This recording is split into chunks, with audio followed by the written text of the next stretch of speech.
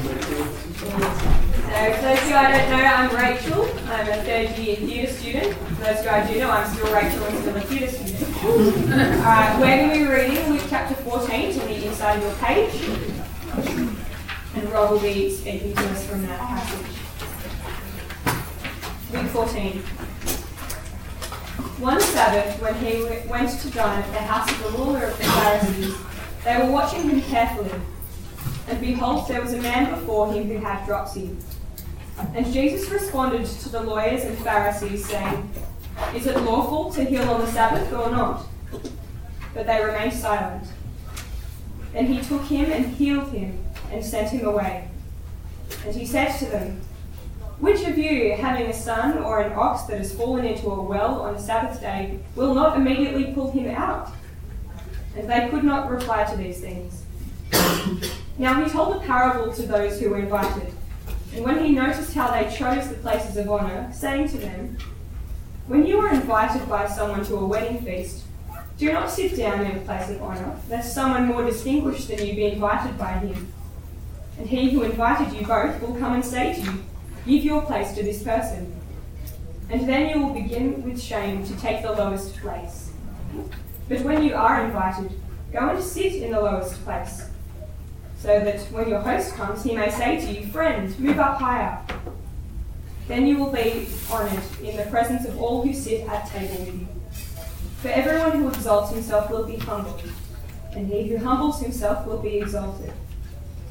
He said also to the man who had invited him, "When you give a dinner or a banquet, do not invite your friends or your brothers or your relatives or rich neighbours, lest they also invite you in return and you be repaid. But when you give a feast, invite the poor, the crippled, the lame, the blind, and you will be blessed because they cannot repay you, for you will be repaid at the resurrection of the just." When one of those who reclined at table with him heard these things, he said to him, "Blessed is everyone who will eat the bread in the kingdom of God." But he said to him, "A man once gave a great banquet and invited many. And at the time for the banquet, he sent his servant to say to those who had been invited, 'Come, for everything is now ready.' But they all alike began to make excuses. The first said to him, 'I have bought a field and I must go out and see it. Please excuse me.' And another said, 'I have bought 5 yoke of oxen and I am going to examine them. Please excuse me.' And another said, 'I have married a wife and therefore I cannot come.' So the servant came and reported these things to his master. Then the master of the house became angry and said to his servant, 'Go out quickly to the streets and the lanes of the city and bring in the poor and crippled and blind and lame.' And the servant said, 'Sir, what you commanded has been done, and there is still room.' And the master said to the servant, 'Go out to the highways and hedges and compel the people to come in, that my house may be filled. For I tell you, none of those men who were invited shall taste my banquet.' Now great crowds accompanied him, and he turned and said to them, 'If anyone comes to me and does not hate his own father and mother and wife and children and brothers and sisters, yes, and even his own life, he cannot be my disciple. Whoever does not bear his own cross and come after me cannot be my disciple. For which of you, desiring to build a tower, does not first sit down and count the cost, whether he has enough to complete it? Otherwise, when he has laid a foundation and is not able to finish, all who see it begin to mock him, saying, 'This man began to build and was not able to finish.' Or what king, going out to encounter another king in war, will not sit down first and deliberate whether he is able with 10,000 to meet him, who comes against him with 20,000? And if not, while the other is yet a great way off, he sends a delegation and asks for terms of peace. So therefore, any one of you who does not renounce all that he has cannot be my disciple."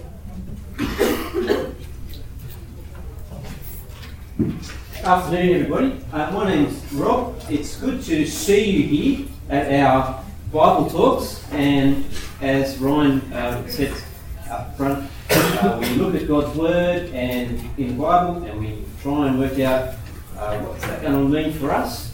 If you've not been here before, a warm welcome to you. Who's first year of university this year? Sorry. Yeah, okay.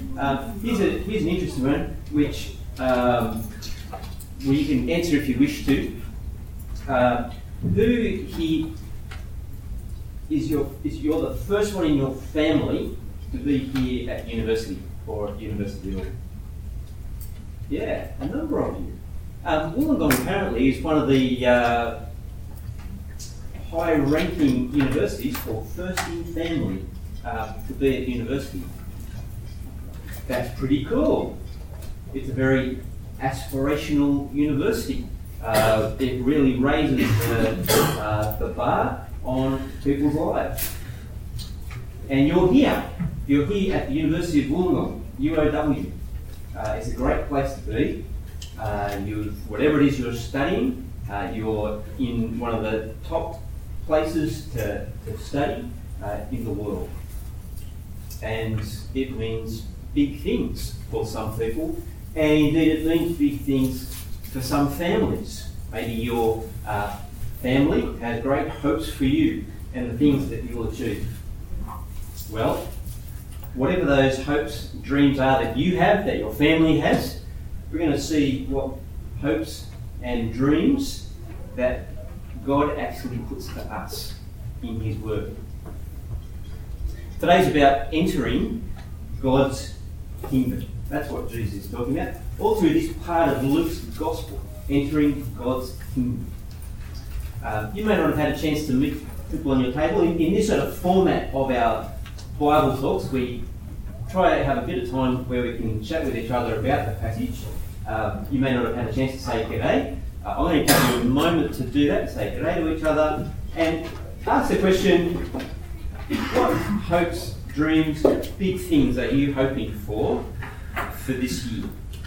If you're on the floor, that's good. You can get comfortable and meet some people around you and talk about that. I'll give you a minute to do that.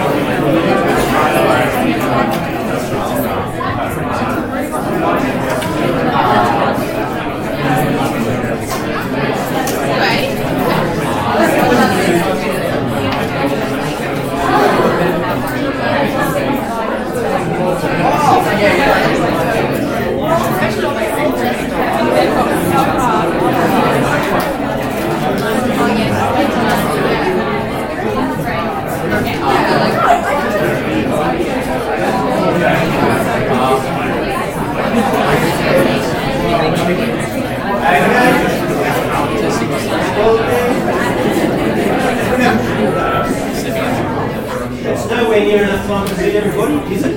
And nowhere near enough time to find out big plans that you have for the year. Someone want to share one thing that they heard or they said, big plans for this year? Yeah. Finishing a report that's due next week. Big plans. For some people it might be just finishing a report this year. Passing. Passing, good. Another one. Oh, uni related at the moment.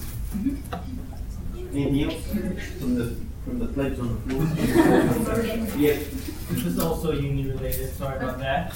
But being a second year myself, I said about like how last year, since I was first year, it's like just placing like a foundation. This year, I'm devoted to strengthening the foundation. Strengthening the foundation. That sounds very organised. Thank you, Ray. Jesus here, he talks about God's kingdom.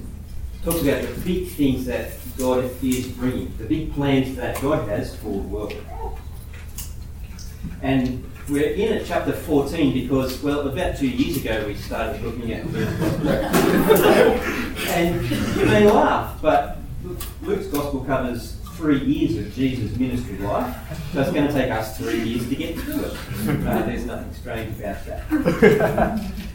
But because it is God's word to us, as we seek to understand God's kingdom, I'm going to pray and ask God to help us to understand what He's given us here to understand today. I'm going to pray. If you want to say amen, please do.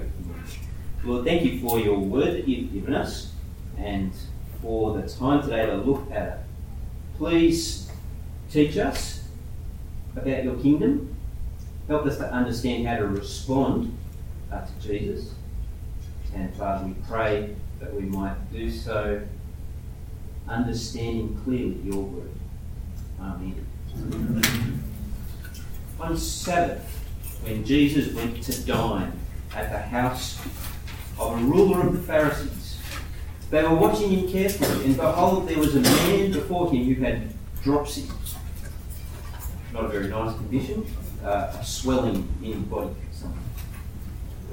Jesus responded to the lawyers and Pharisees, saying, "Is it lawful to heal on the Sabbath or not?" But they remained silent. And he took him and healed him and sent him away. And he said to them, "Which of you, having a son or an ox that has fallen into a well on the Sabbath day, will not immediately pull him out?" And they could not reply to these things. Entering God's kingdom is easily assumed. All the bigwigs are at this Pharisees' place. Professors and lecturers, all the faculty, they all know Jesus. They've seen him before, and they're watching carefully. It's almost like Jesus has a bomb in his hand, and everyone's sort of watching what's going to happen. It's tense. It's almost like Jesus is there with this guy who's unwell, and it's like, "What, do you dare me? Yeah? Do you dare me? Yeah, it's a Sabbath. I'll heal on the Sabbath. Yeah. Do you dare me to heal this guy? Yeah. But on the day of rest and recreation, do you dare me to restore and recreate this guy's health? Yeah.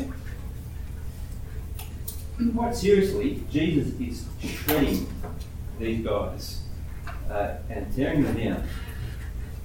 They butchered the Sabbath, the rulers, because they don't understand the kingdom.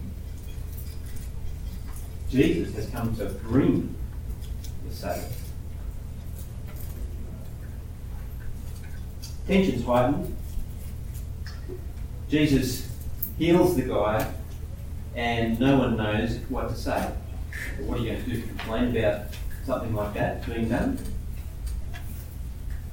But Jesus only just started at the Pharisees. He's only just started picking apart what is wrong with the system.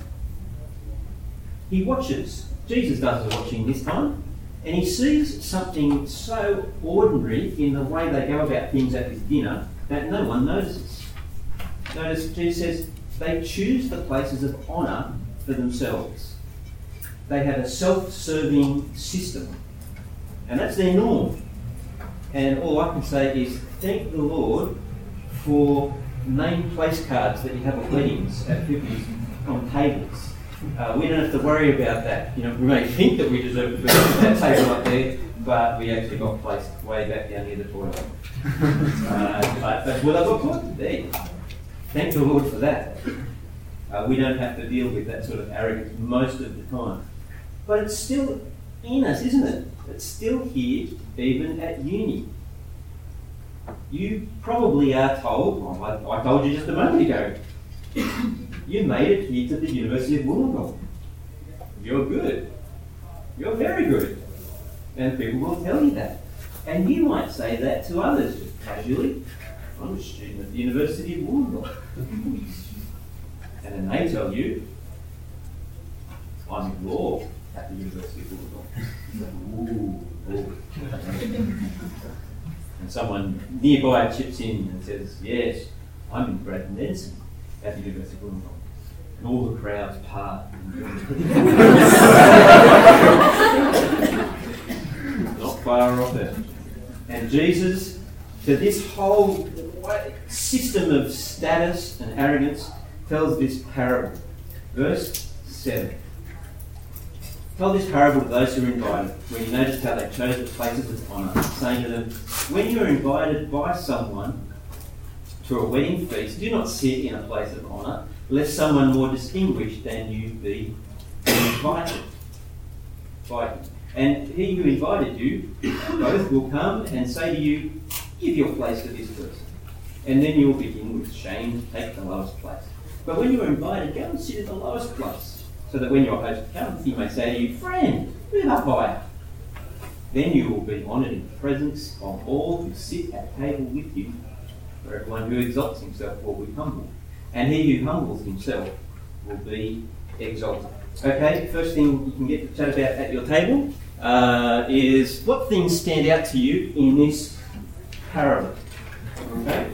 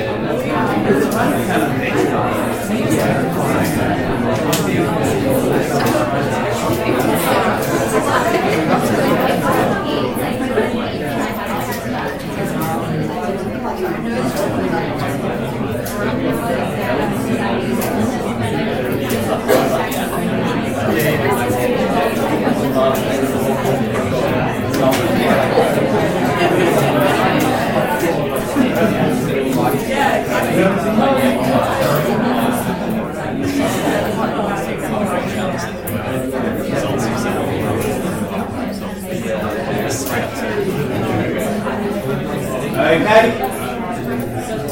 How'd you go? I'll just pick a couple of tables. What about you guys over in the edge? Anything at all? Jesus is pretty bold. He doesn't hold back or shoot what he's trying to say here. He just goes for it. He goes for it, doesn't he? Yeah, he doesn't hold back. Yeah. Anyone else? Any other tables?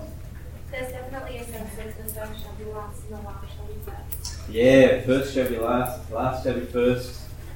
Jesus and God's kingdom is bringing something that just doesn't fit. It's an overturning of the normal way of things work. Yeah. And that's a big theme that runs through all of Luke's Gospel. And you'll see a couple of other things that are here. You guys hear this table at all? We're just talking about verse 25, that's pretty confronting how Jesus says, if anyone comes to me and does not hate his own mother and father and wife and children and brothers and sisters, yes, even his own life, he cannot be my disciple.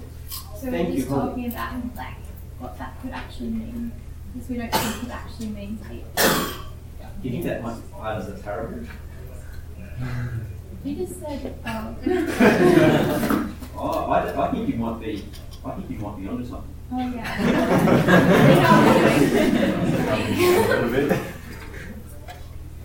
Anything that didn't quite make sense? I didn't ask you to ask that question, but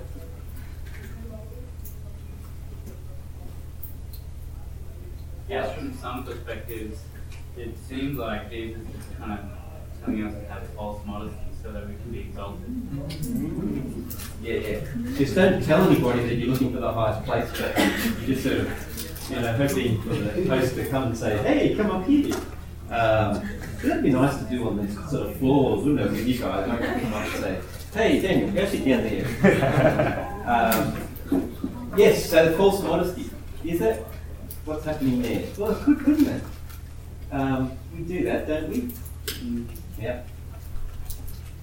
And we'll come to that in a moment.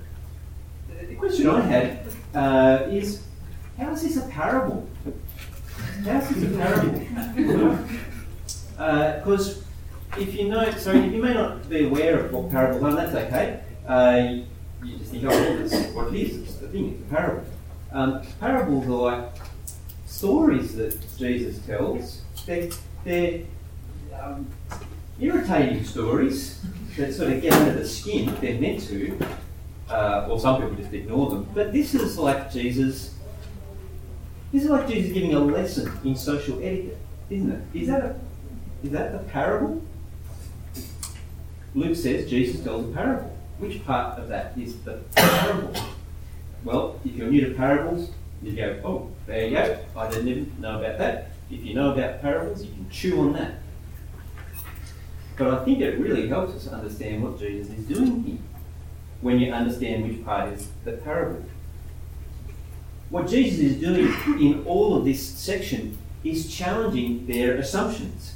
See, everyone assumes that they're going to be in the kingdom. And the Pharisees themselves assume that they're going to be in the kingdom. Of course they'll be in the kingdom. If anyone is going to be in the kingdom, of course it's going to be the Pharisees. They're the honourable people. They're the people with a claim on the kingdom. It's their right to be in the kingdom. And though our society now is generally unreligious, it's infected with the same thinking. You only have to scratch a little bit below the surface. Whether people are believers in God or not, most people assume that if they were ever to stand before God and be asked about entering his kingdom, that it's their basic human right that they'll be in there. It's just assumed. It's not just Pharisees' problem, we've all got it. Whether religious or not, we just think, well, God's going to let us in, he's got to let us in. That's a basic human right. And you can just test it out too. I mentioned this at Uni Starters on Friday, if you were there. You get talking with a friend around here and you ask them, while you're at uni, do you think you'll explore, who God is and what it needs to know God? Do you think you'll do that while you're at uni? And the vast majority to a person will say, nah, it's all right, I'm right. Nah, thanks, I'm right. We just assume that we're okay. And Jesus here is saying, don't make that assumption. Don't make that assumption. First to last and the last first. Jesus could just walk away and just say, well, blow with you. But he hammers them and he says, don't just assume that. And I've got to ask you, do you assume that you're right with God? When it comes to all things eternal, yep, I've got it all worked out. Jesus says, yeah, it's easy to assume that everything's okay. Because, point 2, entering God's kingdom is easily missed. It's easily missed. Jesus turns his attention to the host who invited him and rebukes him for his guest list. He says to him, when you give a dinner, this is verse 12, or a banquet, do not invite your friends or your brothers or relatives or rich neighbours. They also invite you in return and you be repaid. But when you give a feast, invite the poor, the crippled, the lame, the blind, and you will be blessed because they can't repay you. For you will be repaid at the resurrection of the just. Well, imagine that guy who's in front of all of his guests. He must have been red with embarrassment. I know I would have been, because that's what I do. If I put on a dinner, I invite my friends, my family, people that I know. Isn't that what you do? Like when you put on a dinner? Like, what's Jesus saying here? What are you supposed to do when you put on a dinner? Like you say it's your 18th or your 21st. And you want to do the right thing. Who are you going to put on your invitation list? Well, Jesus says, don't put your family on it. Don't invite them. go down to the local nursing home and get them to come up. Maybe give them help with their A-frame. Get them up there. Invite a few families, maybe from housing commission flats near you. Invite the homeless. Invite those awkward, strange people that every neighbourhood has. Invite them along and get them all together. Could you imagine it? My 18th, my 21st. It's like, they're probably wondering, what am I doing here? What's Jesus doing here? Is he giving social comment on how to host a party? I don't think so. Consider where Jesus is. He's in the home of a Pharisee amongst Pharisees who presume they're in God's kingdom because they keep God's law. In fact, they pride themselves on keeping a stricter than God's law type law that they produced to ensure that they would keep God's law. Like, the Sabbath stuff. You don't do this on the Sabbath, you don't do that on the Sabbath, you don't heal on the Sabbath. When Jesus has just rebuked people for assuming they're right with God, rebuked the Pharisees for thinking because of their just good they're in, why on earth would now Jesus outline his own law about how you go about doing parties so that you could be in the kingdom of God and add that to your list of things to do?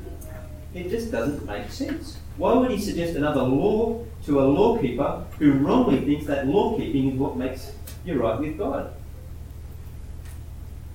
I think rather, part of the parable, Jesus is commanding the impossible. You just can't do it. You just can't hold dinners and parties like that. You can do it once, you just can't pick that up. It's not social etiquette laws that Jesus is laying down here. I think it's part of the parable. The outsider to the kingdom hears Jesus and says, not likely, not inviting all them scum to my place. Or else someone might say, sure, that's a great idea. Let's give it a go. Yeah, let's invite the media in. We'll do a campaign. We'll get some community funding. We'll splash it everywhere. Yes, it's great. It's a great idea. Or some people might just think, that's a nice thought, isn't it? That's not a nice thought. The true follower of Jesus, the true disciples, gets irritated with Jesus and says, how on earth do you do that, Jesus? How can I... It's like the disciples asking, how do we feed 4,000? Jesus says, you feed them. Jesus says, how do we do that? You work it out. And the true disciple keeps coming closer to Jesus. How on earth did he do that, Jesus? How do I work that out, Jesus? And of course, in the end, you can't. But there is one who does hold a banquet for all of the outcasts, the lame, the crippled, the poor, those that don't fit anywhere else. And that's where Jesus is going with his parable. But first he gets interrupted. Jesus has made things very awkward, and now he makes them tense. Most Aussies, we don't like conflict, do we? We don't like awkwardness. We don't like, well, I don't anyway. You've got to lighten the atmosphere, tell a joke, something like that. Well, in this passage, there's an Aussie bloke there, in verse 15, who interrupts Jesus. When one of those who reclined at the table heard these things, a bit awkward atmosphere, he said, blessed is everyone who will eat bread in the kingdom of God. It's like, yes, we can all eat and drink to that, can't we, everybody? Yes. Yes. No good. Well, no, actually, says Jesus. But since you mention a feast, let me tell you a story. There's this guy who once gave a great banquet and invited many people to it, verse 18. Verse 17. And at the time for the banquet, he sent his servant to say to those who had been invited, come, for everything is now ready. But they all alike began to make excuses. The first said to him, I bought a field and I must go out to see it. The second one said, I bought 5 yoke of oxen. It's not really Jesus lightening the atmosphere here. he says, the people who are invited into God's kingdom make lame excuses. Bought a field, just have to go and look at it. I bought some farming equipment, oxen. I have to go out and look at them. We're newly married. Sorry, we don't go out. This is lame. They just don't want to be a part of this man's celebration. They just don't want to be there. And understandably, he's angry, but he sends out his servant to invite the poor, the crippled, the blind, and the lame. Here they are again. They pop up in Jesus' story. And they come in. At verse 23, the master said to the servant, in verse 22, the servant said, Sir, what you've been done, commanded has been done, and there is still room. And the master said to the servant, Go out to the highways and hedges, and compel people to come in, so that my house may be filled. For I tell you, none of those men who were invited shall taste my banquet. The guy says, Go out further and get more people, and get them to come in. The highways and hedges. I wanted to get you to wrestle with this, but we don't have time. Hedges? Go out to the highways and the hedges. Interesting, isn't it? You got to think about these things. Maybe there's no answer that proves up, but I won't say what I'm going to say. But just know, it's a long bow to draw. Ephesians 2, if you know it. If you don't know it, you can switch off and have a quick nap. If you're not interested. But in Ephesians 2, when Paul talks about Jesus bringing both the Jew and the Gentile together, he talks about breaking down the dividing wall of hostility. You might be familiar with that passage. It's the same word. Hedges. Breaking down the hedges. Here, go out to the highways and the dividing wall of hostility to the Gentiles, the outcast beyond, and bring them in? Well, it could be. But back to awkward Jesus. None of those who were invited shall taste my banquet. Staring around the room, he says that to them. But it's not just because he loves conflict, it's a warning, isn't it?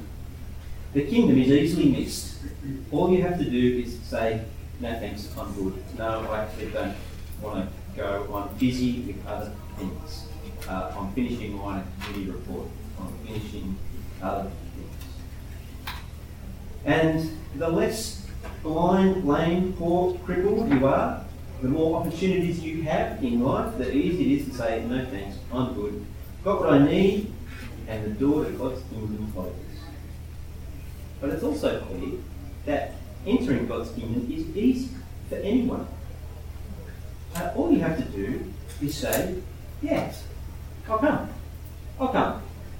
Even the blind, the poor, the lame, the crippled, the outcast, anybody can just say, yes, I'll come. And come in.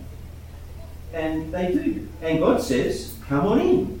And the background of this story, you see way back in Luke chapter 4, where Jesus outlines what he's actually come to earth to do, which is to bring in God's kingdom, to usher it in. And Jesus says, with me, the door to God's kingdom is open. Come on in. Jesus is the king of God's kingdom. And it's easy to enter it. All you have to do is say, yeah, Jesus, I want to enter God's kingdom. I want to follow you. I want you to be my king. Now, it might be that you've never thought of that before. You've heard about Jesus. Maybe you've been fluffing about actually making Jesus king. Don't miss the opportunity. It's a brand new year where new stuff can happen. Say to Jesus, yes, I want to follow you. Yeah, do it. Do it today. I want to give the opportunity in mind. But first of all, there's one more thing Jesus says. Entering God's kingdom costs everyone. For everyone who chooses to do it. Great crowds accompany Jesus. If anyone comes to me and doesn't hate his own father, mother, wife, children, and brothers and sisters, yes, even his own life, cannot be my disciple. Whoever does not bear his own cross and come after me cannot be my disciple. It says, you can follow me, it's very easy. It'll just cost you everything that you have. Indeed, so much so that your family is no longer your priority. Whatever it is that you hold dear is no longer your priority. Now, don't be fooled by that or worried by the hating language. It's the idea of, in the Bible, of choosing one thing over another. You so choose one thing that the other option looks almost hated. You so choose Jesus that everything else is distant second. It's like in the wedding service, forsaking all others, so long as we both shall live. Turn your back on everything else. It's that type of commitment that Jesus is talking about here. If you're going to follow me, it's got to be everything else a distant second. And if he is the Lord of heaven and earth and the King of God's kingdom, then it makes sense. It's easy. He owns you anyway. All you're doing is saying, yeah, I want to submit to you as King. This, friends, is normal, everyday Christianity. Normal, everyday following Jesus. Not an extra special thing. Unless you give up everything. Give up your great ambitions for the year. Your great ambitions for... Is this 167, please? Yeah. In a couple of minutes. No, sorry. Unless you give it all up, you cannot be Jesus' disciple. Friends, don't miss the kingdom. It's easily missed. It's easy to join. And it costs everything. If you want to talk about that afterwards, come and find me and see how easy it is you can be part of God's kingdom. Let's pray. Lord, thanks for your message to us. Help us not to miss the kingdom that you've brought in the Lord Jesus. Lord, please do not close the door on us entering your kingdom. May we give up everything to follow Jesus as our King. For those that are thinking about that now, Lord, please allow them to do that with us in Jesus' name. Amen.